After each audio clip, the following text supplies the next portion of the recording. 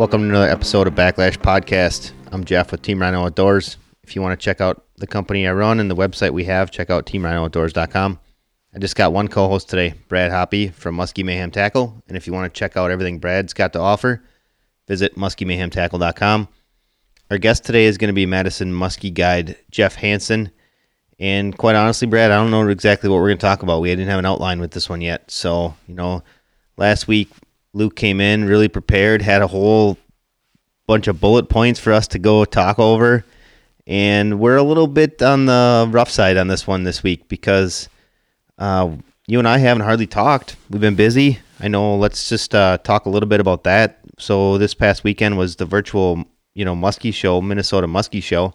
Man, I can't thank everybody enough for supporting small business. Brad, sounds like you guys had a good weekend as well. Yeah, we did, for sure. It's one of those deals where you're always uncertain, right? And in today's times, who knows what's going to happen. But with stores closed and what have you, we were super excited and super happy to see people supporting us and buying our product, that's for sure. So we've been putting our nose to the grindstone and trying to get those orders out as quick as possible, and we're going to take it from there. Right. That's the same way it was for us. So for anybody that cares, today is Monday, March 30th. In fact, it's actually 6 o'clock at night. Fortunately, I can still see daylight and sunlight.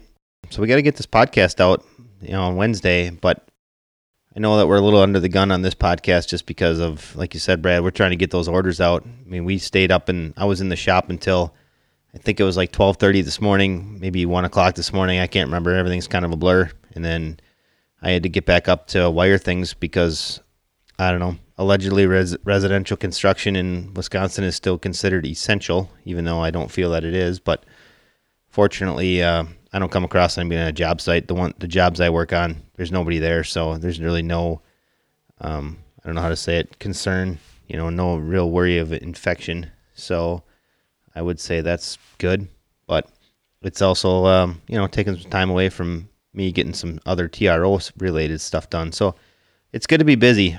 I don't want to sound like we're complaining because, man, we'll take it because the alternative right now could be a lot worse. Hands down, Jeff. It can always be worse, that's for sure. But we're just going to keep grinding and doing our thing, and hopefully, we just work our way through this whole thing. So, Brad, let's talk a little bit about YouTube before we get into some stuff with Jeff. I've been seeing some stuff going on YouTube for you guys. I know that anybody that pays attention to TRO YouTube, yesterday was Sunday, and we finally put out a new video. And in my opinion, it's a decent video from the standpoint that we catch a few muskies. As far as editing goes, I'll tell you, I'm not the best editor. There's lots of editors out there that put together YouTube stuff that are way better than we are. But anybody that cares to check it out, check out our YouTube channel. And if you hit subscribe, that'd be awesome. Again, it comes back to we just can't thank everybody enough for the support that they give us. Brad, why don't you talk a little bit about what you guys have going on? Yeah, well, what we've been doing is every Thursday we've been releasing a segment from the old DVDs that I did years ago. We went through Big Blades, Big Muskies. We started Perfect Timing last week. And so this coming Thursday, I guess a day after everybody downloads this episode of the podcast, will be the number 2 segment of Perfect Timing.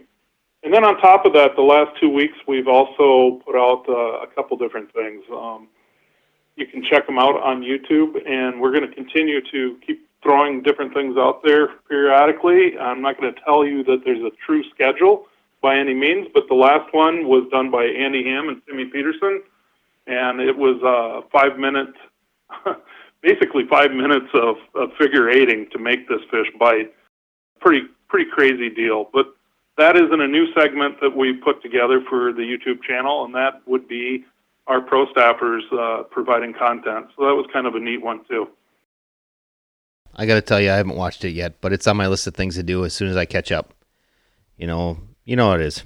Always stuff to do, always things to do. I'm just happy that we finally were able to edit something and put something out, so I'm happy for that. Hopefully we'll have something out again pretty soon. So I'm going to circle back to one thing that I want to mention. You had mentioned, the day after people download this, you guys are going to have your YouTube video. That's one thing I want to say to everybody that listens to the podcast. we missed out on going to Minnesota to talk to, I would say fans of the podcast, but the support that we received recently on the podcast has been unbelievable. Last week episode with Luke Ronestrand, I don't want to say it's the episode, but that day we always count, you can figure out how many downloads we had per day, even although Luke's episode is doing really well also. We set a download record for most downloads in a day for us, which is great. I mean, for a little while, we had seen in November and December a little bit of a downturn, and we were like, is that seasonal or do we suck? And it turns out that it's kind of seasonal. I guess we don't suck that bad, huh, Brad? Well, let's hope not, Jeff. But, you never really know, and there's not really the true measurements other than downloads for us to really know what people are thinking out there, other than maybe a couple text messages or emails, telling us what they're thinking of the podcast. We want to do a good job, and we appreciate the listeners, that's for sure. Absolutely. So, with that being said, I don't know, Brad, you got anything else to add to this episode other than, I guess maybe one thing we should cover is if you do like the podcast and you listen on iTunes or you listen on whatever, Apple Podcasts, if you could leave us a rating and a review, that'd be great.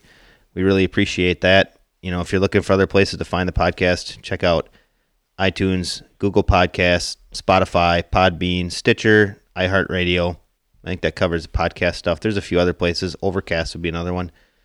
But anyways, Brad, you got anything to add to it? Otherwise, we'll dial up Jeff and we'll start giving these people some information that they can use hopefully this season to catch a few fish. One other quick one would be YouTube, Backlash Podcast on the YouTube channel. Jeff, you kind of forgot about that one. One of the things that we're working on there, and I think I might have mentioned it last week, I can't remember, but we just, we released the fiberglass boat installation of side imaging transducer. We have recorded an aluminum boat version, and I don't know exactly, Jeff, when that's going to come about, but my editor just had a kid yesterday, so we'll see where this goes. Anyway, we need to get that edited and put out there on that YouTube channel as well. Absolutely. So, if we got nothing else to add, let's give Jeff a call. Let's do it. Our guest for tonight is Jeff Hansen with Madison Muskie Guide Service. Jeff, thanks for taking some time out of your schedule. We really appreciate it. How you doing today? Good. Yeah, thanks a lot, you guys, for having me. I appreciate it. I know it's been a long time coming. You've been on our list for a while. Yeah, good. Our schedules finally lined up to be able to do it. Yeah, absolutely. I'm glad that we were able to do it because, quite honestly, not to toot your own horn too much, but I don't know that there's anybody in southern Wisconsin that puts up the number of fish in the boat that you do every season. And we're going to get into that tonight. But before we get rolling on that, why don't you kind of talk a little bit about, the background, where you came from, what were you doing before you decided to start muskie fishing, or what got you into muskie fishing, and and then just talk about the guide service, where they can find you. And then we'll start firing some questions at you and see if we can't give these guys some knowledge to help them put some more fish in the boat this spring. Okay. I started muskie fishing in 83, 84, right in there when I was 12 years old. I'd always fished a ton since I was a real little kid. Mainly bluegills, bass, whatever I could catch. I didn't care. I caught carp, bullheads, whatever. There's a bullhead pond where I could ride a bike from my parents' house that me and buddies rode to almost every day after school. So, I love to fish all the time. And I got into muskie fishing. My parents would rent a cabin on Fish Trap Lake in Sawyer County. And we did a lot of bass and pike and crappie fishing. And the guys in the cabin next to us were bringing in these big muskies and had pictures of big muskies. And back then, unfortunately, people kept some of them. So they'd bring some back to the lodge. And I saw these fish. I'm like, man, oh man, would I like to catch one of those? And I would talk to my dad about it. He's like, oh, you're wasting your time trying to go after those. That's a fish at 10,000 casts. You're never going to catch one of those. So that whole next year before we went up there again, that's all I thought about. So I shoveled some extra driveways and mowed a bunch of extra yards and bought myself my own muskie rod and reel and asked for a few baits for Christmas or whatever. So the next year I went up in June, I had all that stuff. My dad was still laughing at me, telling me that I was wasting my time. So he'd be bass fishing or pike fishing or whatever, and I'd be throwing muskie baits off the back of the boat. And lo and behold, after the fifth day of casting all day long, I finally ended up catching one. It was a 32-incher. And once I boated that fish, I never wanted to fish for anything else ever again. So, yeah, it's been long. I've been muskie fishing for 36 years, been guiding for, this will be my 24th year, my 12th year totally full-time. The first 12 years that I was guiding, I was a carpenter, still working on building custom homes.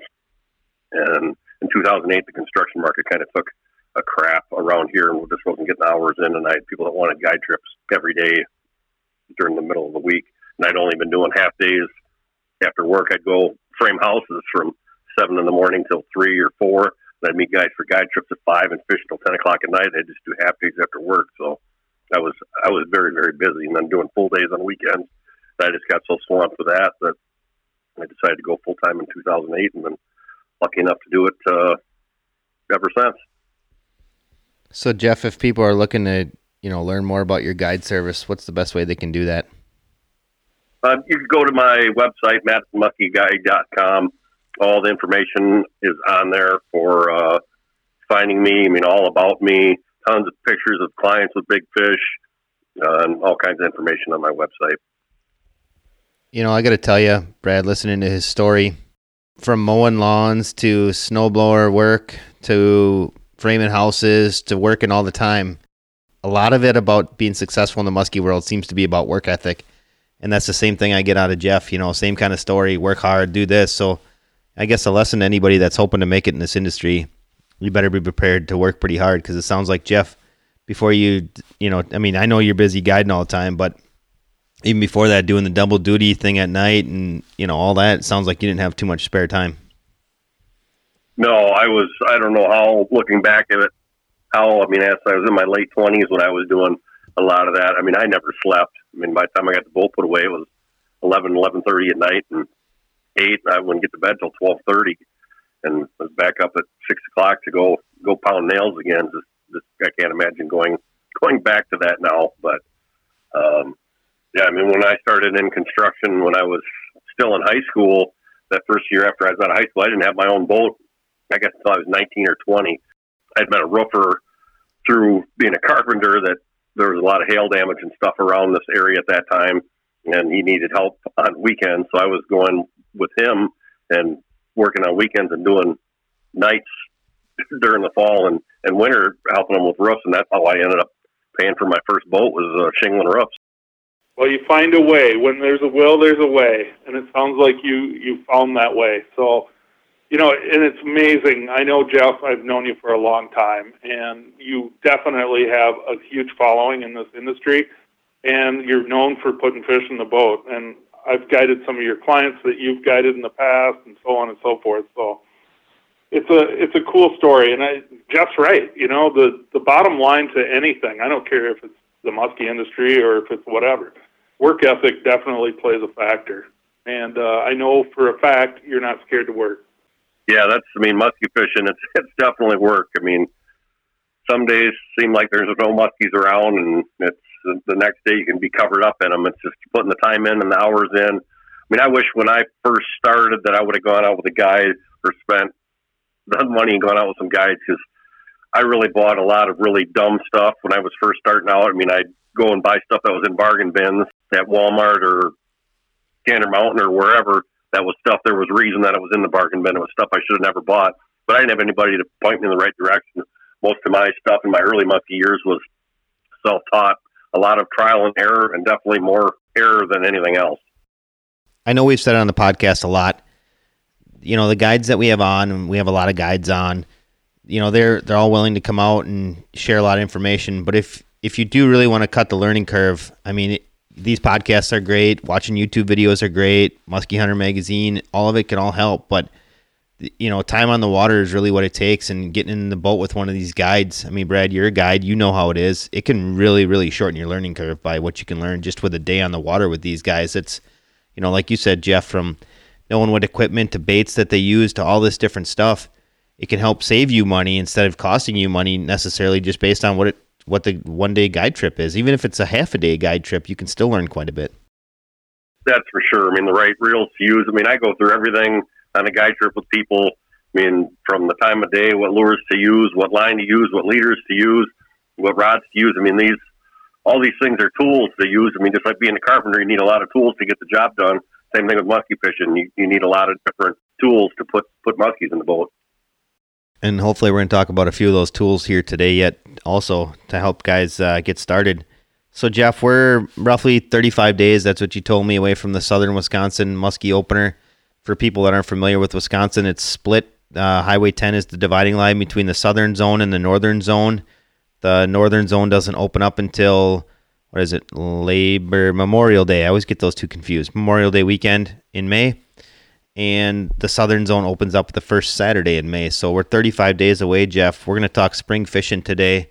What is it that you're looking for when you're just getting started? Obviously, with the season starting, do you go out to those lakes before? I mean, in April, are you going out to see what weed growth is like and things are going on, bait fish migrations, any of that before you get on the water, starting with the season opener? Jeff, I don't go out in April at all. I will wait until usually Thursday or Friday before season opens. That way, the progression is as far along as it can be, where the newest weeds are going to be. Here in Madison Chain, I'm sure a lot of other places, the weeds change every single year. I mean, I pretty much got to delete a lot of my weed waypoints. So the weed points and little weed spots change every single year. Some of my best spots that I fished 2 years ago were absolutely void of weeds last year. So you really, really got to do your homework and spend some time and drive around. And I'll do that usually that Friday before season opens. I'll drive the lakes that I fish all day long. I mean, I'll spend 12, 14 hours out and mark the best weeds that I can find, or the newly emerging stuff, and try and get them mapped out the best that I can. And I'll spend some time in open water too and figure out where some of the biggest pods of bait fish are, because I don't always just fish weeds. I'll fish a lot of open water early also, depending on what my clients want. Are you a troller, Jeff, or are you mostly just casting? 80% of my business is casting and 20% is trolling. I had quite a few trolling trips last year, guys that wanted to learn how to troll. Was a big part of it.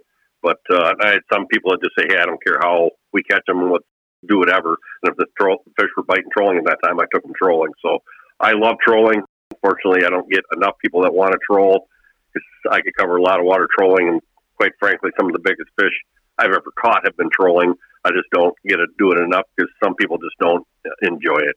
And I like casting or trolling. It doesn't matter to me. I just like netting muskies. Right. I know that you did a video this last spring with Jeff.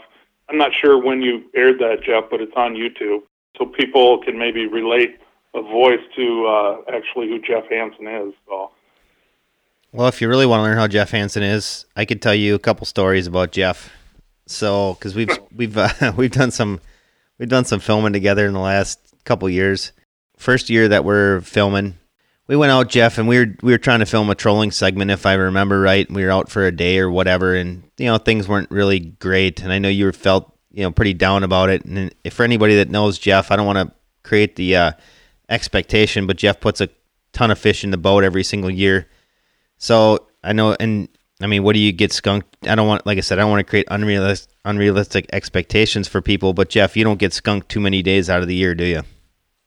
No, I don't think I had a day last year where somebody didn't at least have one on. I mean, you don't always get them in the boat, but very rarely do I not at least boat one. I mean, my best day last year was 8. That year before, my best day was 10. That was with you. We got all that on video, which was a miracle that actually happened when we had a camera in the boat. But my average trip, an 8-hour trip, I'll usually boat 2 fish a trip. So Jeff alluded to the 10 fish day, and that's where I was going to go with the story. So Jeff felt bad. He's like, I'll call you up when I think the bite's going, Well, Jeff calls me up, and I was busy with a bunch of other stuff, so I hang up. I tell Jeff, no, I can't go. I think it was a Thursday or Friday. I'm like, no, I can't. Well, I mean, at that point in my life, a couple things had gone down, and I was thinking to myself, maybe I should just go and just go fishing. Well, I think it was, if I remember right, Jeff, like you talked to me the day before, and I think you had like 6 or whatever in the boat, and you're like, I think it'll be a good day. And oddly enough, I want to say there was a cold front, or there was a something change or a weather change of some sort, and I'm like, oh, great, I know how this is going to go. I'm super busy. I'm going to take a day off of work. I'm going to go fishing, and we're going to end up getting nothing. And quite honestly, Jeff, it was the exact opposite. So if you go to our YouTube channel, We caught so many muskies, we had to break it up into 4 different videos and every single video had at least 2. It was almost like a challenge for us to see if they'll actually eat this bait or that bait because it was ridiculous. So if you want, Jeff's in, I think Jeff's probably in like 6 of our videos we have on YouTube right now. Yeah, I counted them today. There's 9 of them. Is that what there is? 9 total? All right. So Jeff's pretty popular on our YouTube channel. So if people really want to get a sense of what Jeff can bring knowledge-wise to them, go certainly check it out. And, I mean, quite honestly, spending this much time in the boat with Jeff, like as far as figure 8 goes, I mean, if you want to learn how to figure 8 a muskie, Jeff's going to show you how to do it because those Madison muskies definitely eat on the 8. And, again, I don't want to pour too much praise onto Jeff because, you know, his head's pretty big already. But anyways, he can turn inactive or I want to say lazy follow fish into a biter really fast. I don't know that I've seen too many people that good on the 8. I know, Brad, when I fished with you that one time, I think you got a couple on the 8 too, so you got to be right up there with him. I'm certainly not to that caliber, but you know, just to kind of lay the groundwork on who Jeff is and what he can do. He's an accomplished angler, there's no doubt. Well, I think one of the unique stories about his business too is where he's guiding. There's a ton of pressure that I think we should discuss yet today, but why don't we slip back in, Jeff, on kind of what you're going to be doing. You know, you talked about you're getting out on Thursday or Friday before the opening. You're looking for those weed beds. Well, what else are we doing? Yeah, just see how far along the weeds were. Actually, last year we had such late ice out, and it was so cold right into opener. We still had spawning fish here on Monona, especially Monona and Wabisa, the 2 bigger lakes here. And actually, some were still spawning on wingers. The whole chain they were, which normally they're usually long done before opener starts. Last year when I did that drive around, there was hardly any weeds, so I knew I was going to have my work cut out for me, especially the shallow stuff. So there's not a lot of weeds. Then I'll start looking for rock structure. We get a lot of rock structure, humps, and sand areas that the fish will use, especially on sunny days. They'll run up into that stuff and sit and build up warmth. And then those fish can be tough to catch during the day, but boy, at night, you can get those fish to go in that shallow sand or those rocks. They sit in that heat, build up their metabolism, and boy, those last couple hours of light, those fish want to eat. So you don't necessarily always have to have weeds. Yeah, you know, the interesting thing for me, Jeff, you know, I do kind of the same thing. I'm looking for the plush green weeds that we're all looking for when we're muskie fishing, but it's really unique. We've had the same kind of similar springs where the weed growth has been hindered pretty bad, and I think that's twofold. One, because of the temps. 2, we have had so much ice and so much snow cover on the ice. You know, there's no light penetration for 6 months out of the year because of the snow. So those weeds are way slower than normal. But I've found that a lot of times I'm still catching fish on the spots that I normally would fish before the weeds even get there at different times. Do you ever see that? Oh, yeah. Yeah. I mean, it's almost like the fish know where the weeds are going to be, or if there's something on the bottom there that the bait fish or the other smaller fish like, that the muskies are there anyway. I will find a lot of that. I mean, even some of my best areas that I marked from the year before, I'll fish them regardless, because year after year after year, even if there's no weeds there, it still seems to produce fish. And this year, we're way further along. I mean, the ice went off way earlier than it did last year. Water's already warm. We've had a lot of sunny days. So weeds are going to be good to start out this year, so they should be pretty easy to find. I would agree. I mean, we're in a way earlier, better position than we've been in probably 3 years. I'm excited that we should have some good weed growth, and we still have ice. We're a little bit further north than you are, Jeff. Ice has been off here for almost 3 weeks, so which is way earlier than normal. I almost wish it would have stayed longer, because like when you were talking about the light penetration, all of the weeds here didn't actually even totally die off. It's going to be a really weedy year, which can end up being a problem come midsummer.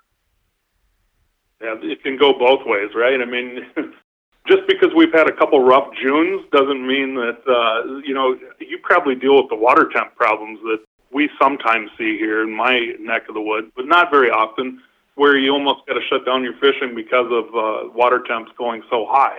So it's I actually lost 3 weeks last year because 80-degree temps, and that's been about the most that I've ever had to do. Normally, in years past, it'd be 2-3 days, maybe a week at most. But yeah, last year was just crazy. We ended up losing a whole week or 3 weeks of season. Yeah, that's never fun either. So it goes both directions, that's for sure. So when you said that you're going out to the open water and you're looking, what kind of open water are we talking about? What kind of depth and what kind of bait are we looking for, Jeff? Boy, anywhere from, depending on which lake I'm on, I mean, Waubesa, you only get to 38, 40 feet. There, I'm spending a lot of time driving around in 20 to 40 feet of water and finding the biggest concentrations of bait. If it's even that Thursday or Friday before season, those fish won't be very far away from where they were when I marked them on Thursday or Friday. Monona gets up to 70 feet deep, and I will fish that open water. You know, same thing, 20 to 70 feet, but a lot of 30, 40, 50 foot of water. And the fish aren't necessarily always that far down. They tend to run, especially on sunny days, some of them only be 5, 10 feet down. When you drive through that stuff, very rarely early you see a lot of big arcs in and around it, which I believe because the muskies you're going over the top of shoot out to the sides. I mean, what's nice about the side imaging now, you can pick up on a lot of those fish that are way up high in the water column. Hands down, I would agree with you completely there. Are you casting some of that open water as well, Jeff? Oh, yeah, absolutely. Yeah, I have people that do not want to troll whatsoever, so I'll target those fish out in that open water, kind of throw in the sometimes bigger stuff just because in that open water, having something with a little bit bigger profile triggers a few more strikes.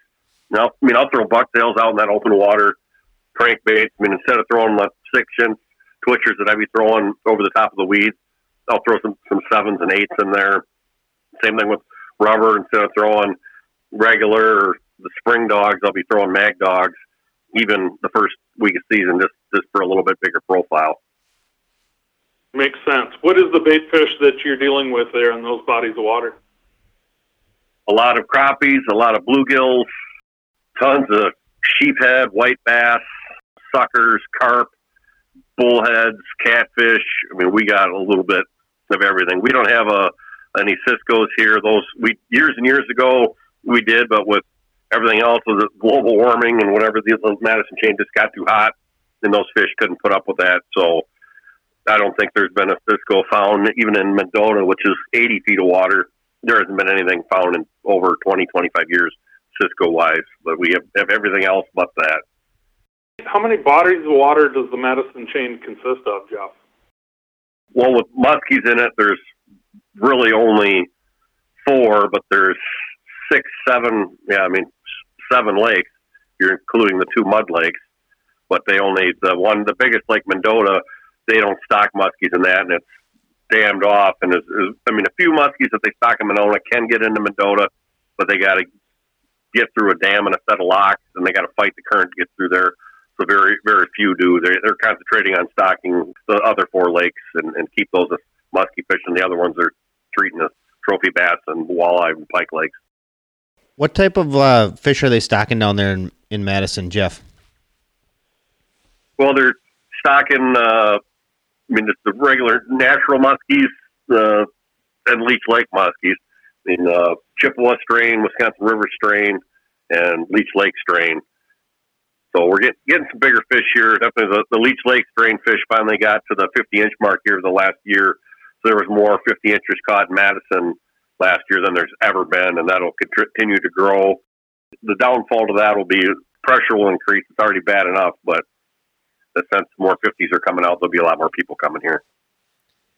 Well, before we talk about combating pressure, why don't we talk about, so we kind of talked about what the locations you're looking for. What type of baits are you looking for to start the season off? Boy, I really start with a lot of small stuff early, depending on what the fish are doing. That's what's nice about having 3 people in the boat. We'll have 3 different people throwing 3 different things. I'll have one person that's in the bow of my boat that'll throw towards shallow water and I make sure when I'm fishing that I have one person always throwing off the bow of the boat. I'll get in these shallow weed spots, and I have one customer stand on one side of the deck and one stand on the other, and I'm covering huge swaths of water at one time. But the one that I have that's casting towards shore, I'll usually have throwing a bucktail just to see how active the fish are to start off the day. I'll definitely have something moving faster like that just to see if the fish are biting that, because you can cover a lot more water with bucktails. One of my favorite ones to last for years and years and years has been a rabbit squirrel. And I just was talking to Brad about this the other day, single blade versus double blade. He said that they've been selling a lot more double blades, but for the last few years, I've done way better on the single blades. I don't know if there's so many guys throwing double bladed bucktails here. The single blades work better, or maybe that's just because what I'm throwing most of the time, especially lately. I did throw some double ones last year, and I could hardly get them bit, and the singles just produce fish for me, and you can cover a lot of water with them. With that slim profile on those rabbit squirrels, you can just stream those things in. And if you want to get them deeper, I use a half-ounce weighted leader made by Stell Tackle on those things in the spring. The water's real clear. We got zebra mussels, and a lot of times you got to move baits fast, otherwise you get lazy follows on them. And with that weighted leader on those rabbit squirrels, you can scream those things in and still keep them down. Otherwise, they're right up on top of the water if you're not adding a little bit of weight to them. But that way I get to bring them in as fast as I can and still keep them about a foot down and get a lot of more strikes that way. Then we use a lot of small twitch baits, 6-inch small twitchers. There's a new one that I got to play with this year that just came out, the 5-inch shallow minnow from Slammer. I'm looking really forward to trying that one out. Smoker Tackles got that 5-inch small twitch bait. That's been a good one too. And then a lot of baby Squircos and 7-inch Suics. That we'll usually always have somebody in May throwing a baby Squirco. Year in, year out, that's probably ends up at the end of the month. Probably my biggest fish producer is usually on a baby Squirco. 7-inch Suics have been really, really good for me. I like the weighted Suics, but the key with using those small jerk baits is using smaller equipment. So many guys complain about not being able to get action out of those smaller baits just because they're trying to use their monster heavy or extra heavy rods that they're using the rest of the season. You got to use the medium heavy. I prefer like a 7.6 medium heavy rod for throwing those small baits. You get a lot better action out of those 7-inch Suics and 6-inch or 5-inch baby Squircos. You get a lot better action out of that rod with a lot softer tip. Other baits that I'll use that time of year is I'll use a lot of regular size bulldogs, some of the smaller Medusas, especially the fish. If it's sunny out and the fish are holding deeper in some of the deepest weeds, you really sometimes need to make contact with those weeds to get those fish to bite, and that small rubber will do that. Small crankbaits, like the MF Shad or Diesel for Muskie Train, I'll use those to tick those weeds. Suic Wrangler is another one that I'll count down and tick those weeds. And another secret weapon of mine that I've had forever has been either Dr. Spoons or Johnson Silver Minnows, which is probably the number one most hated bait that I give to customers. I always get dirty looks when I hand them to them. But I've had a lot of muskies in the boat on those, especially cold fronts or tough situations, and those fish get packed in those weeds. There's nothing that can go through those thick weeds and trigger strikes like those silver minnows or those Dr. Spoons. You know, just put a white Mr. Twister with 2 or 4 tails on the back of it on those things, and those are really, really good producers in May. You know what? I'll use those throughout the season too if you get a bad cold front, but I'll catch a lot of fish on May on those, and that's kind of an overlooked bait that a lot of people don't throw. Well, and the one thing about the muskies over in Madison is, I mean, there's muskies. There's you and I have put numbers in the boat. We've also put some big fish in the boat, but it's not going to be without pressure. How do you combat that pressure? Because even with the pressure, you're still able to get these fish to bite. And the areas that you're fishing are, I wouldn't say that they're not exactly community spots, but they're also not exactly like super hidden gems. What's the detail? Like, what is it that allows you to put fish in the boat when it seems like other guys aren't necessarily catching them? I will fish a lot of, like on weekends, I won't fish the community spots because I already know that they're going to get the snot pounded on them. That's where it really helps to be able to fish the entire lake and know where all the spots are, because I'll fish spots that don't have the greatest weeds or the nicest weeds, but then they're going to be holding fish that aren't getting the snot pounded out of them every 15 or 20 minutes. I mean, I don't get in lines behind guys going down weed beds. I mean, if I do and have no other choice, I won't fish straight behind him. I'll either go a little bit out to the deeper side, or I'll go to the inside. I'll even fish inside weed lines. I just don't follow other boats around. I mean, don't get in the bad habit of some of these weed beds are a mile long on all these lakes, and you just see guys every 60, 70, 80 yards on a line, all going down one after another, all on the same line. That just makes absolutely zero sense. You always got to go either a little bit shallower, a little bit deeper. And like I was talking about before, for spring fishing, I always have one person throwing off the other side of the boat, out away from the weeds. There's scattered weeds out away off the weed edges, and there's also a lot of bait, and that's usually where the first break or even into the secondary break are. And a lot of these big pressured fish hang just off of the weed lines. Not always, but a lot of times the person that's throwing out is the one that contacts the biggest fish of the day. That's critical. And then just paying attention to what everybody else is throwing. I mean, you see so many guys. I mean, I'll go past guys. There'll be three in the boat all throwing the same thing. That's guiding out. Got three people. If you go past me and all three of us are throwing the same thing, then you know the fish are absolutely on that bait. We'll have three different baits going all the time, and see what works. I mean, it's like I was talking about with the rabbit squirrels with the 2-blade versus one. If everybody's out there throwing double blades, put on a single blade, just that different vibration will trigger strikes. Same thing if you see a lot of guys that are throwing bulldogs, throw a Medusa, or these lakes get pounded with bulldogs and Medusas here. I'll go through and throw a Big Joe, which is actually the first soft plastic that came out ever in the early 80s. That's been a huge, huge success for me. Fish just don't see them here. I mean, I've talked about using them for years, and people still don't use them. It's just something that the fish don't see. You know, the fish aren't seeing it. You end up putting a lot more fish in the boat, throwing baits that fish aren't seeing. One of the things, Jeff, then I would be interested in is colors. You mentioned that the zebra mussels have taken over. So what is the general colors that you look at, especially being early like this? Before an algae bloom, you're dealing with crystal clear water. What color baits are you usually choosing? A lot of white and perch colors in my body baits. I mean, like white baby squircles or perch baby squircles in that clear water are fantastic. Bucktail wise, a lot of black and nickel.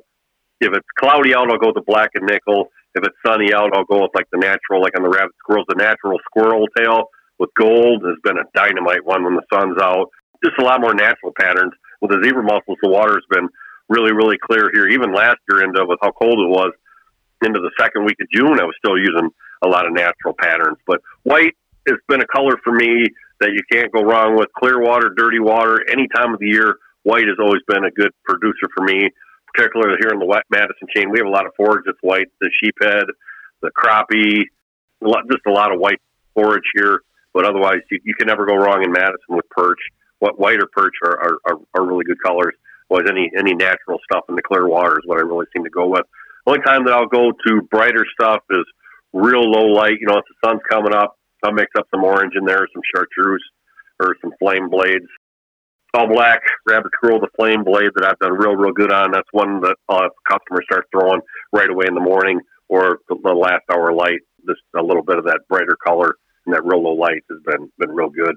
Then if I'm fishing after dark in that clear water, I like black and black or a little bit of black and gold. I really like the silhouette of an all black bait in the dark. Makes good sense. Are you throwing the squirrels after dark as well, Jeff? I haven't. I will tend to go to, if I'm night fishing, I'll use a little bit bigger bait. I have caught some into the dark on some squirrels, some black and smoke, but we tend to go with a little bit bigger bait after dark. So, Brad, what I want to know is back in the day when Billy had this thing, he made some willow-bladed rabbit squirrels. When am I going to be able to get my hands on a willow-bladed rabbit squirrel? What's the story? I don't know. Let us get our feet set on the ground here for a little bit, Jeff. It hasn't even been a full year. I'm an impatient person, Brad. I don't like waiting for stuff, and I know that bait works. I've been telling people at the shows, they're like, hey, what do you think of these rabbit squirrels? I'm like, I think they're really good. But if you could ever find one with willow blades, whether it be a double or a single, buy like 12. So I'm just trying to help a brother out. I appreciate that. You would also not like it if we didn't ship on time as well. So we're trying to mediate all of that. How's that sound? I mean, it sounds like excuses to me. That's all I hear. Just a bunch of excuses. Sure. Yeah. I'm. What was the part that we started this whole conversation off? Work ethic? Yeah, something like that. I'm lacking. I don't know. Yeah, that must be it. No, it's a time-demanding bait. I mean, if you look at the way that those baits are constructed, they're tied right to the wire, and to make that hair stand up, it's not the easiest thing in the world to do. Can it be done? Yes, of course it can, but it takes time to tie. And our biggest concern, I guess, at this point is that we can fulfill orders and make sure the quality stays there. And, quality has always been a huge part of Muskie Mayhem, so it's definitely something that we consider all the time. So, Jeff, were you one of the lucky ones that got to play with a rabid girl last year, or is that going to be new for your boat this year?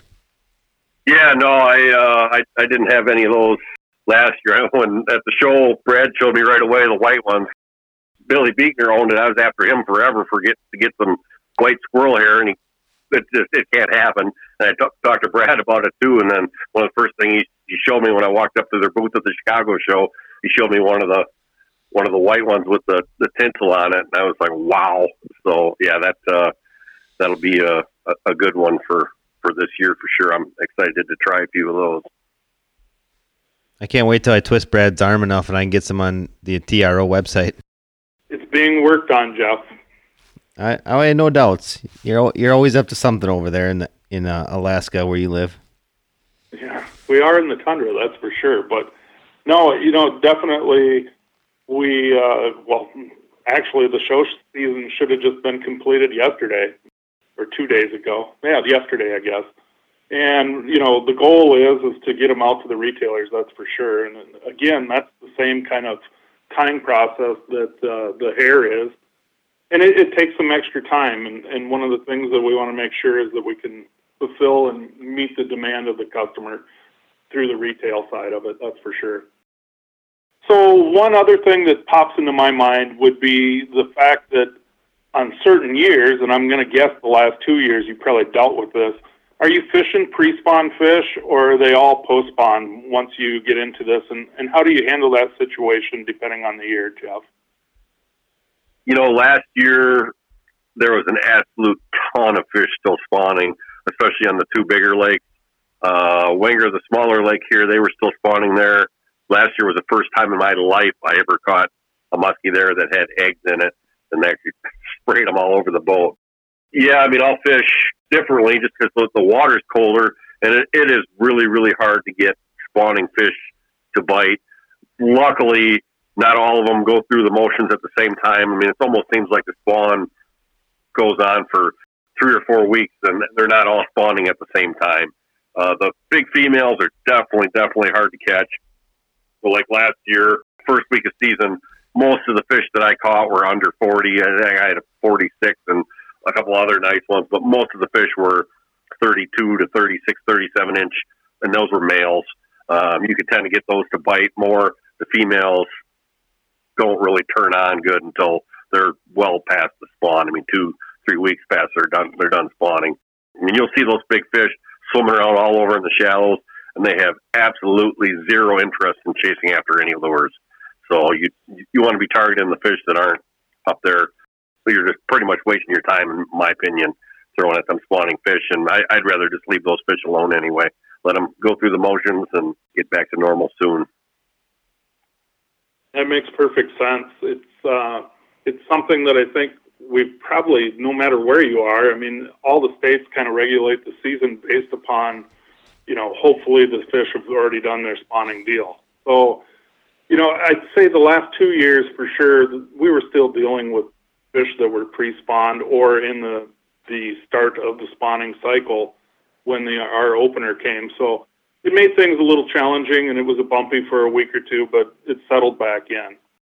So, Jeff, we've dealt with a lot about spring and early season. So as the season progresses, and we're not quite talking summer patterns yet, what's the next step you're going to make as you start moving from spring to summer as far as locations, and then we'll talk more about, baits? I guess location-wise, I'm just sliding out a little bit deeper. Definitely the first week of season, there's a lot of places where I'm fishing right up against the bank. Definitely, I was talking about having one person throwing one way and one throwing another. There's a lot of times I spend where one customer can be hitting the bank and the other one can catch far off the other way. By the second or definitely by the third week of May, I'm another cast out because the weeds here grow so fast, especially with how clear the water's been the last few years because of the zebra mussels. Those weeds grow very, very, very fast. So you end up being, after 2-3 weeks, end up being 100 yards or more off of shore in a lot of places just because the weeds are up to the top. And the same thing with a lot of the rock piles here. They all have weeds growing on top of them, where it's like for opener or the first week of season, I'm right on top of these rock piles. And by the second or third week, or definitely the end of May, I'm doing deeper passes off of these rock piles because the weeds have gotten so high up on top of them for location wise. And bait wise, you'll notice trolling now that a lot of the fish have dropped out deeper too, or set up deeper. The first couple weeks of season, a lot of those fish like that warm water are way, way, way up high in the water column versus the third week of May, towards the end of May. A lot of those fish will be set up a lot. You'll find them deeper in the water column. Then if I'm trolling or casting, I'm starting to run stuff a lot deeper later in the month than what I was if I was trolling or casting the first couple weeks. So I know we talked a lot about shallow, early season stuff. I can't remember if we touched on it or not. I know last year you did it. Do you do much early season trolling? Yeah, the first 2 days I fished last year, I trolled and got a couple fish each day. I end up having, if somebody calls me during the wintertime and says, hey, I just want to catch a muskie, I've never caught one, when should I call them? I'll tell a lot of people to come in May because the smaller males are pretty aggressive that time of year. And muskies are never easy to catch. But that time of year, especially people haven't thrown a lot of lures or used a lot of the bigger equipment, then May we're throwing medium heavy rods and reels, lighter gear, lighter baits, and it's quite frankly a lot easier on people to fish that time of year. So Jeff, as you move out to these break lines and you change locations a little bit, is the baby squircle still the lure of choice, or what are you using now to target these big muskies? So it really depends on the day. If I have a cold front, I'll still throw baby squircles. I've got fish on baby squircles in October and November. I'll always have them in my boat. Cold fronts, the fish really seem to like them. But on a typical year, by the end of May, I would have moved up to the regular size squircle. Last year, I was throwing baby squircles into the second week of June still, just with how cold things were, and that's not going to happen this year. I'll start throwing some bigger stuff. I'll switch into 9-inch Suics. That was an awesome bait for me. Well, every year, but last year, the end of May, even mid-May, with how cool it was, I was surprised at how many fish I was getting to eat those 9-inch Suics just with an exaggerated pause. That's been a really, really, really good bait for me.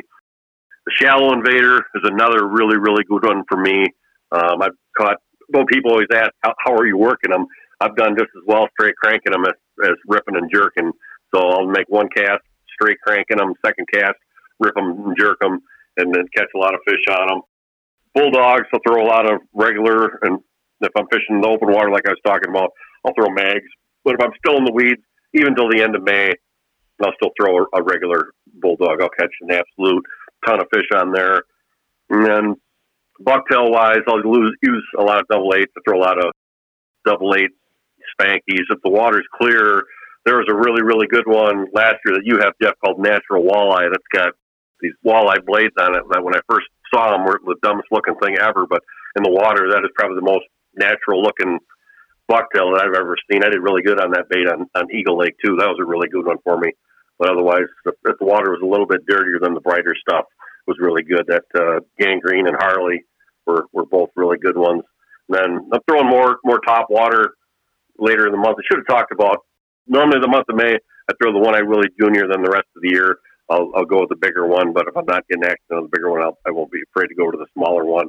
Then I'll throw a lot of hog wobbler style baits in May. A friend of mine's dad makes one called the Top of John that John Eversole makes. That's been a really, really good one for me. And tail rotating stuff, I don't get into much in May. I just haven't had a lot of luck with them. I just catch more big fish on the hog wobblers or the one-eyed willies when the water's cooler. And I'm not throwing those during the middle of the day unless it's raining and crappy out. I will throw that top water early, but otherwise it's generally the first hour of the day, the last hour of the day that I'm throwing that top water. Then in June, then I'll start getting into the tail rotating stuff. But hog wobblers and even some creepers have been good for me the whole month of May. Yeah, otherwise we have big suics.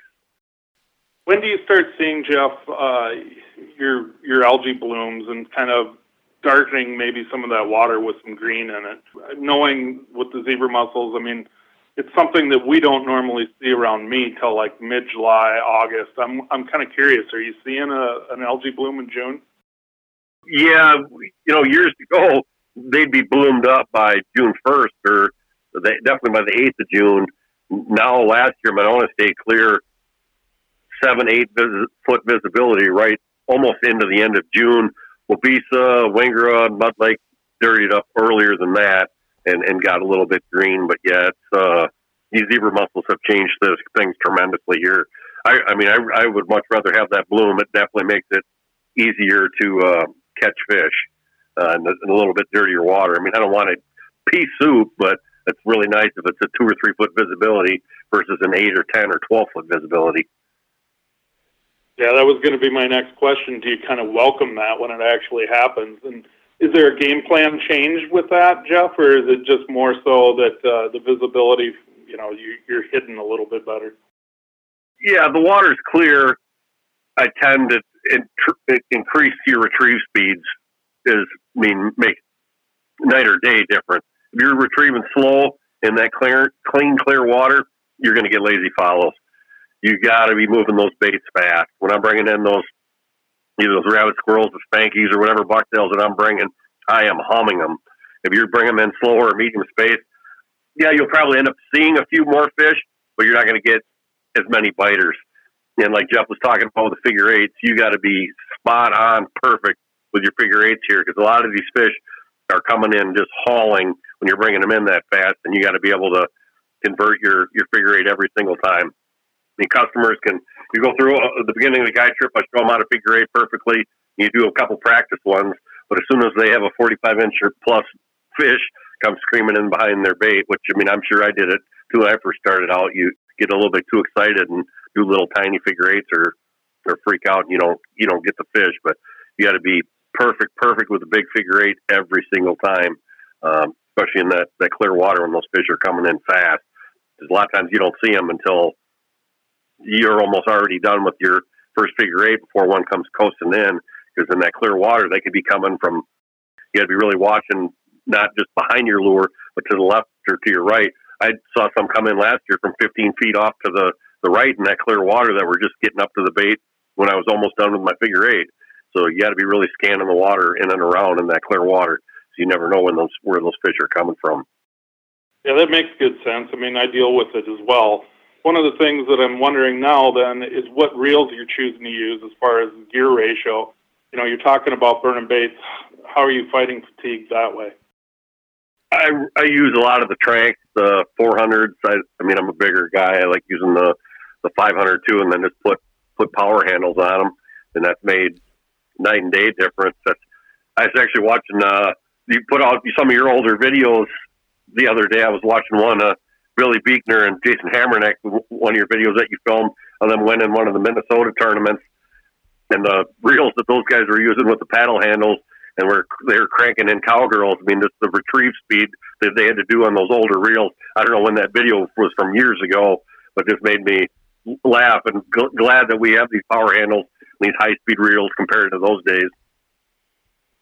Yeah, hands down, Jeff. I agree. I mean, if you would have seen those two when they were burning those baits in, and it's all about speed at that point. That was the first cold front going into the end of August, beginning of September. Definitely speed can be a factor there as well. But in today's world, I mean, that was probably filmed in 2006, I think. Quite a difference since then. Oh, yeah. Yeah, the power handles and the reels that have come out since then. I mean, every year it's just incredible how much easier that these companies are making the fishing on us without having to get fatigued. You can definitely fish a lot of these bigger baits and fish stuff faster without as much fatigue as you used to have. Yeah, and another good product that's come out is the Jig Ripper from Outdoor Grip for burning big blades. I mean, that thing's been a lifesaver for me. I mean, between all the years of construction and fishing that I've done, I got carpal tunnel bad and bad wrists and arms. And since I've been using that Jig Ripper, I could burn blades all day long and really cut down on the fatigue on my arms. That thing's been a lifesaver for me and a lot of customers. And I mean, people like were guiding couldn't throw 10s or 9s for very long, but now that I'm using those Jig Rippers, that makes it a lot easier on a lot of people. It's just one of those products I don't use a whole lot of yet. I know I've seen you use it quite a bit and you swear by it. It's probably something I should try out this year. Yeah, definitely. If you have arm or forearm pain or fishing for a long time or going on a Canadian trip where you know you're going to be throwing a ton of big blades all week long, it's definitely worth the investment to buy one. They've helped me tremendously the last 5 years since I've been using them. Yeah, we actually distribute for Jig Ripper some as well, and you know we do it because we believe in the product, and it definitely. I mean, if somebody's out there suffering from tennis elbow or maybe some other kind of issue like you mentioned, carpal tunnel, it definitely is going to change the game and change your life in the boat. That's for sure. I know different people talking to them, you know, I could only maybe fish like 4 hours a day, and now with this I can fish 8 to 10. You know, it's made that big a difference in people's lives. So I think it's definitely something to check out if you have any of those types of issues. With or without a Jig Ripper, I can probably only fish about 4 hours a day, Brad. Jeff can attest to it. He's seen me. Well, I mean, I'm out to some of the people that are actually hardcore and tough. Jeff. Oh, yeah. Not as wimpy people like you. Yeah, that's not me. Hardcore, tough, none of it. If we're not... I'll be usually sitting down, taking a break, eating a salad. Right. Yeah. Exactly. You've seen me on video. I don't look like I eat too many salads, do I? Well, I'll tell you this, Jeff. One of the neat things, you know, fishing with you, it's kind of like a vacation. Yeah, because we just get to go trolling all the time. Is that the deal? Well, we can do more trolling, I suppose. Then you can make it more than 4 hours, can't you? Barely. Even trolling's tough. My butt hurts, you know. I'm a little wimpy guy over here in Wisconsin. I beg to differ. Hey, Jeff. You know, the one thing we were thinking of is, you know, when you're down there in Madison, I'll relate it back to our last podcast that we did with Luke. So we're talking about chasing big fish. If you're like looking for a really big fish in Madison, do you fish differently, or is it kind of like Luke said? Luke's looking to catch numbers because his theory is you're going to get your size through your numbers. Meaning, if you catch 10 fish, you're going to have a shot at a couple big ones. Is that kind of similar in Madison, or are you fishing differently and working different spots, knowing that the big fish are on those spots, or are they in all the other spots that you're catching, you know, other muskies, and then it's just a kind of a deal like Luke said, you're going to catch 10 muskies and 1 or 2 of them are going to be big. Is that kind of how your approach is, or do you chase them differently? I have people that, for the most part, just want to catch fish. I mean, yeah, I have a bunch of regular customers that I've guided for years and years and years that want to target big fish, and I'll definitely fish things different if I'm just targeting. If we want to go after 45 inch plus muskies here. I mean, I only had one fish over 50 in the boat last year. We just do not have a ton of them here in Madison yet. We got a lot of 45 to 48 inch fish. With this Leech Lake strain, we're going to have having a lot more fish over 50 in the next few years. But targeting them wise, yeah, like Luke said, I mean, 1 out of every 10, I guess, here is going to be over 45. You're not going to get a 50. If you want a 50, you definitely have to fish different here. Because I mean, I'm fishing every single day, and I think I encountered 4, maybe 5 fish over 50 last year that I saw that were definitely over 50. Just don't see a lot of them, and that's when I'm fishing the normal spots. Just trying to catch whatever we can catch. But since I'm so busy guiding, I don't get a lot of the chances that I did years ago of, you know, trolling open water or throwing bulldogs or pounders out in open water. I mean, that's in Madison. That's how you're going to catch those big giant fish. And you got to be able to fish all day long, 2 days, 3 days, and go without having a strike if you want to catch those fish. I mean, my two biggest fish I've caught out of Madison were 52 inchers, and I caught those fishing middle of the lake, pounding giant open water and going for the one fish. In the 152 I got, I'd fished 2 days and only seen one other fish. That was a 4-footer. I mean, fished 2 days, caught two fish. One was 48, one was 52. You just got to be able to put the time in and have the patience to know that you might not get bit, but if you do, it's going to be something big. You just got to fish different areas, I believe. These fish just get pressured so hard that there's big fish in open water that never see lures. I mean, I think, in my opinion, the only time they go shallow is to spawn, and that's it. I mean, if you're in Madison, there's bait in open water year-round all the time. So I really think those big giants would rather not get messed with and just stay in that open water and not get messed with and eat out over that open water and not have people throwing baits at them. So, Jeff, before we sign off and get out of here for the night, typically we're going to ask a guest a tip that they can help put more fish in the boat. You got something you can offer up the listeners to help them catch more fish in 2020? Yeah, two. One I already had briefly talked about. I'll give you two quick tips here. One is when you're fishing weed lines, always have somebody throwing off the other side of the boat. I mean, if you're fishing by yourself, throw one cast towards the weeds, one cast down the weed line, and throw one cast out over open water. But I mean, it's easier if you have two or three people. Always have one person throwing out. You're going to put a lot bigger fish in the boat. And the second tip I have would be definitely use different leaders for different baits. I mean, people get so stuck on throwing the same leader for everything throughout the season and not using anything else. I mean, the springtime, especially when I'm using these baby Squircos and these 7-inch Suics and these smaller little twitch baits, I use a spring leader from Stel Tackle. It's just a 6-inch, 174-pound wire leader that doesn't have a snap on it. It's just got a welded ring on it. And that that leader is really, really light and won't hamper any of the action or kill any of the action on your glide baits, especially those small baby Squircos, or if you're a Phantom guy or whatever, any of those small glide baits or jerk baits, those little thin leaders will not kill your action. And just kind of match your leader size for the baits you're throwing. And then, like I was talking about earlier about the weighted leader, those are really worth trying too, especially getting your baits deeper. I mean, I'll throw those on pretty much everything, blades, Suics. I'll throw them a lot on Suics and Bulldogs. That way I'm getting my baits down another 2-3 feet deeper than what they're used to seeing. I mean, I could throw a 10-inch weighted Suic on a 1-ounce weighted leader in the fall, and I could run that thing 9-10 feet deep where fish aren't used to seeing that.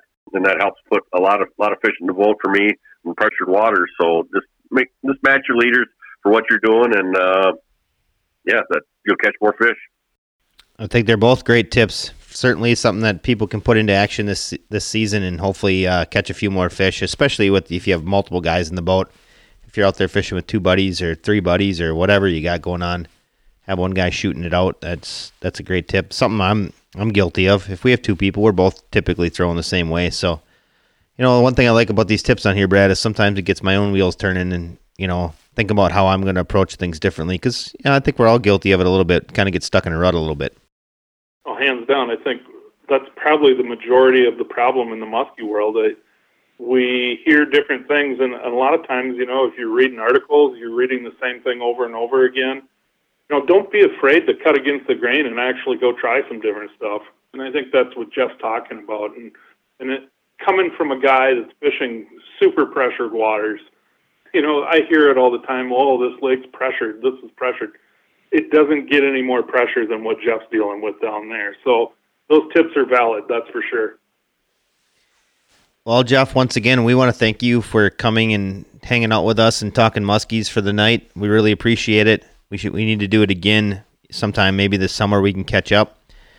For people that are looking to get in touch with you again, what's the best way to go about that? Just go to my website, MadisonMuskieGuide.com. My email is on there, my phone number is on there, and all the information regarding guide trips is on there. I really appreciate you guys having me on, and hopefully the listeners learned a thing or two from what we talked about, and like to hopefully end up having a few people spend the day in the boat with me. Hopefully they check you out, because like I said, for anybody that's wants proof of what Jeff can do, check out our videos on YouTube. Like I said, there's 4 of them. It was I think it was 4 that we did. It wasn't this past season. It was the 2018 season that we put them out on YouTube, and we split it up into 4 videos because it was so good. It was literally probably the best day of muskie fishing I've ever been a part of, with 10 fish in the boat. And Jeff, we didn't even fish that hard. We were done by 2:00, and they were still biting. If we could have stayed out till 8, we probably could have had 20. Well, right, yeah, and then messing around with stuff with the video equipment and stopping for changing batteries and all that. Yeah, we and it was just me and you. If we would have had even another person in the boat, I couldn't imagine how many fish we would end up catching that day. Yeah, I mean, it was an unreal day as it was. So I guess we can't get too greedy, but that's just the type of experience you can have down there in the waters that Jeff fishes. Like I said, there's a chance at big fish and there's a chance at numbers, and that's pretty much what you're looking for. But it comes with a price. It's definitely not. It's not secret Lake X stuff where nobody knows where you're fishing. There's definitely people out there. There's no doubt. Yeah, you got to have a lot of patience to be able to fish here and go in knowing you're going to get cut off multiple times and whatever else. But the felt fish got to eat, so you just got to pound the water hard and wait for those windows to open up. Absolutely. So, Brad, before we take off, you want to talk a little bit about Muskie Mayhem Tackle? Sure. You can check us out at muskiemayhemtackle.com. Also on YouTube, as we mentioned early in this podcast. We're putting out content weekly here, I think until about the beginning of June, actually. We're putting out the old videos, but we're also including some new videos. So check out our YouTube channel and subscribe for notifications on a new video as it is downloaded. Also, you can check us out both on Instagram and Facebook, and we'd love to hear from you, and we appreciate all our customers. And reach out and share with us. And for Backlash Podcast, you can find us on iTunes, Google Podcasts, Podbean, Spotify, iHeartRadio, and as we talked about in the intro, you can find us on YouTube as well. We occasionally been putting stuff up. I'm a little bit behind on that. Things have just been still just too busy to get all the way caught up with everything. But if you're looking for the most latest updates on the podcast, and we put them out every single Wednesday morning. They always go out at 5 o'clock in the morning. You can find them on those other podcast-specific areas. YouTube is kind of like a secondary deal that I don't always have time to, but we're working on that. If you want to get in touch with Backlash Podcast, you can find us at backlashpodcast@gmail.com. You could also send us a message on Facebook or Instagram. For Team Rhino Outdoors, for anybody that doesn't know, we are a retailer in the muskie world, and we sell a ton of custom baits. We sell from most of the major manufacturers in the muskie world, and one of the coolest things about us is real-time inventory. So if you put it in your cart, as long as my wife and I can count, and my kids lately can count and put inventory in correctly, it should ship. We occasionally have a small error once or twice, but we're talking very small chances, and we'll always make it right with you no matter what we need to do. So if you want, check it out, teamrhinooutdoors.com. You can also find Team Rhino Outdoors on YouTube, which we have been putting out a couple videos lately. You can find us on Instagram, Twitter, and that would be at TRO Fishing, and you can find us on Facebook. Subscribe, like, all that kind of fun stuff. If you want, shoot us emails and whatever. If you're going to shoot Backlash Podcast an email, don't always expect an instantaneous reply. This is still a secondary deal. Brad, Carrie, and I make absolutely $0 from the podcast, and it needs to take second place to the businesses that we actually run that do make money, or we try to make money, right, Brad? Try is the key word, yes. Yeah, I'm still working on that. Maybe someday. But anyways, Jeff, we'll let you get out of here. Once again, Brad and I, and I'm sure Carrie too, she's disappointed she couldn't be here. She had more important things to do, apparently. Although Brad, it's probably getting to be about that time, getting close to fishing season, so Carrie takes the summer off. You and I will do the heavy lifting. I get it. No, she had a different appointment, and unfortunately, when I said, yeah, let's go do this thing, she was already committed. But it worked out. We were able to manage and fumble our way through it, I guess. I know there's probably a few people out there that are upset that are on her fan club. Her fan club. There you go. But, here's the deal. She should be more involved, and that's for sure, but we've got a daughter that needed to be fed and things like that, too. So, anyway. To the deal. But yeah, thanks, Jeff, for us being flexible with us rescheduling things. I know I had to move things around. We were supposed to do this the other night, and it didn't happen. And we were supposed to do it the night before, different, I think, or whatever. We've been talking about it often. But anyways, thanks again, Jeff. We really appreciate it. You know, like I said, we appreciate every person that comes, every guest that comes out and takes their time out of their day to talk with us muskie fishing. And once again, we just want to thank all the listeners that download podcasts. Without you guys, we'd just be talking to ourselves. So we really appreciate that. Thanks for coming on, Jeff. Have a good night. Yeah, thank you guys. You guys have a good night, too. We'll talk to you soon. Hey, you too, Jeff. Take care, man. Thanks for coming on.